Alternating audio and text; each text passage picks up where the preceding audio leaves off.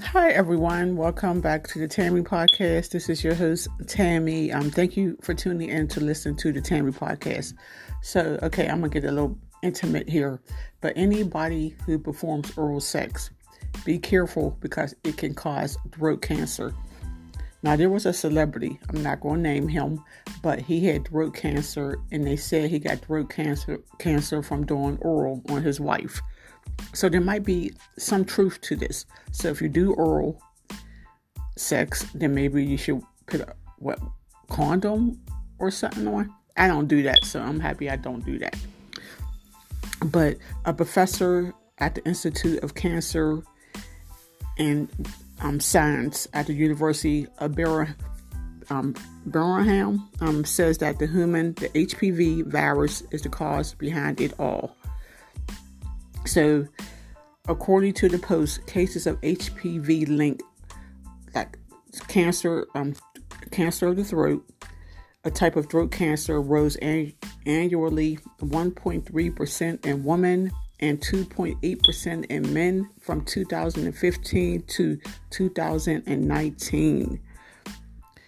Previous studies dictate that several sexual partners could inflate the threat of gaining HPV, which is in turn can cultivate into mouth or throat cancer. Now, HPV is real.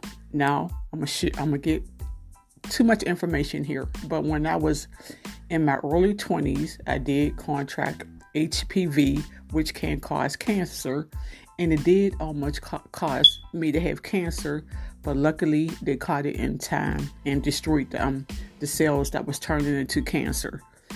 Knock on wood, nothing else like that happens.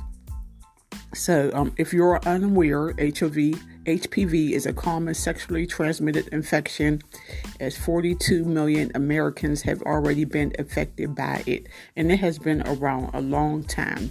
Again, when I had got it back in 1994 or 1993, which was like 30 plus years ago almost, and here I am 50 years ago, so it's been around a long time.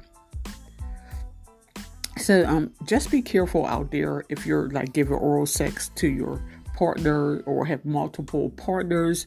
Just remember, according to the studies, that it can cause lung cancer. I'm not a doctor, so I'm not trying to give medical advice, but this is just something that I have seen, and I'm not trying to spread false rumors either, but you could just look it up yourself if you don't believe me, or just Google it yourself and just look and see what HPV if you give oral sex.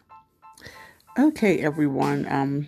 Thank you. And there's also a vaccine. Okay, there's an HPV vaccine. The CDC doesn't recommend it for everyone older than age 26. So my kids have already got the HPV vaccination. So I guess if you got teenage kids, the doctors, when they get their immunization shots, will recommend the HPV vaccine to protect against this. Okay, everyone. Well, thank you for listening to the Tammy Podcast.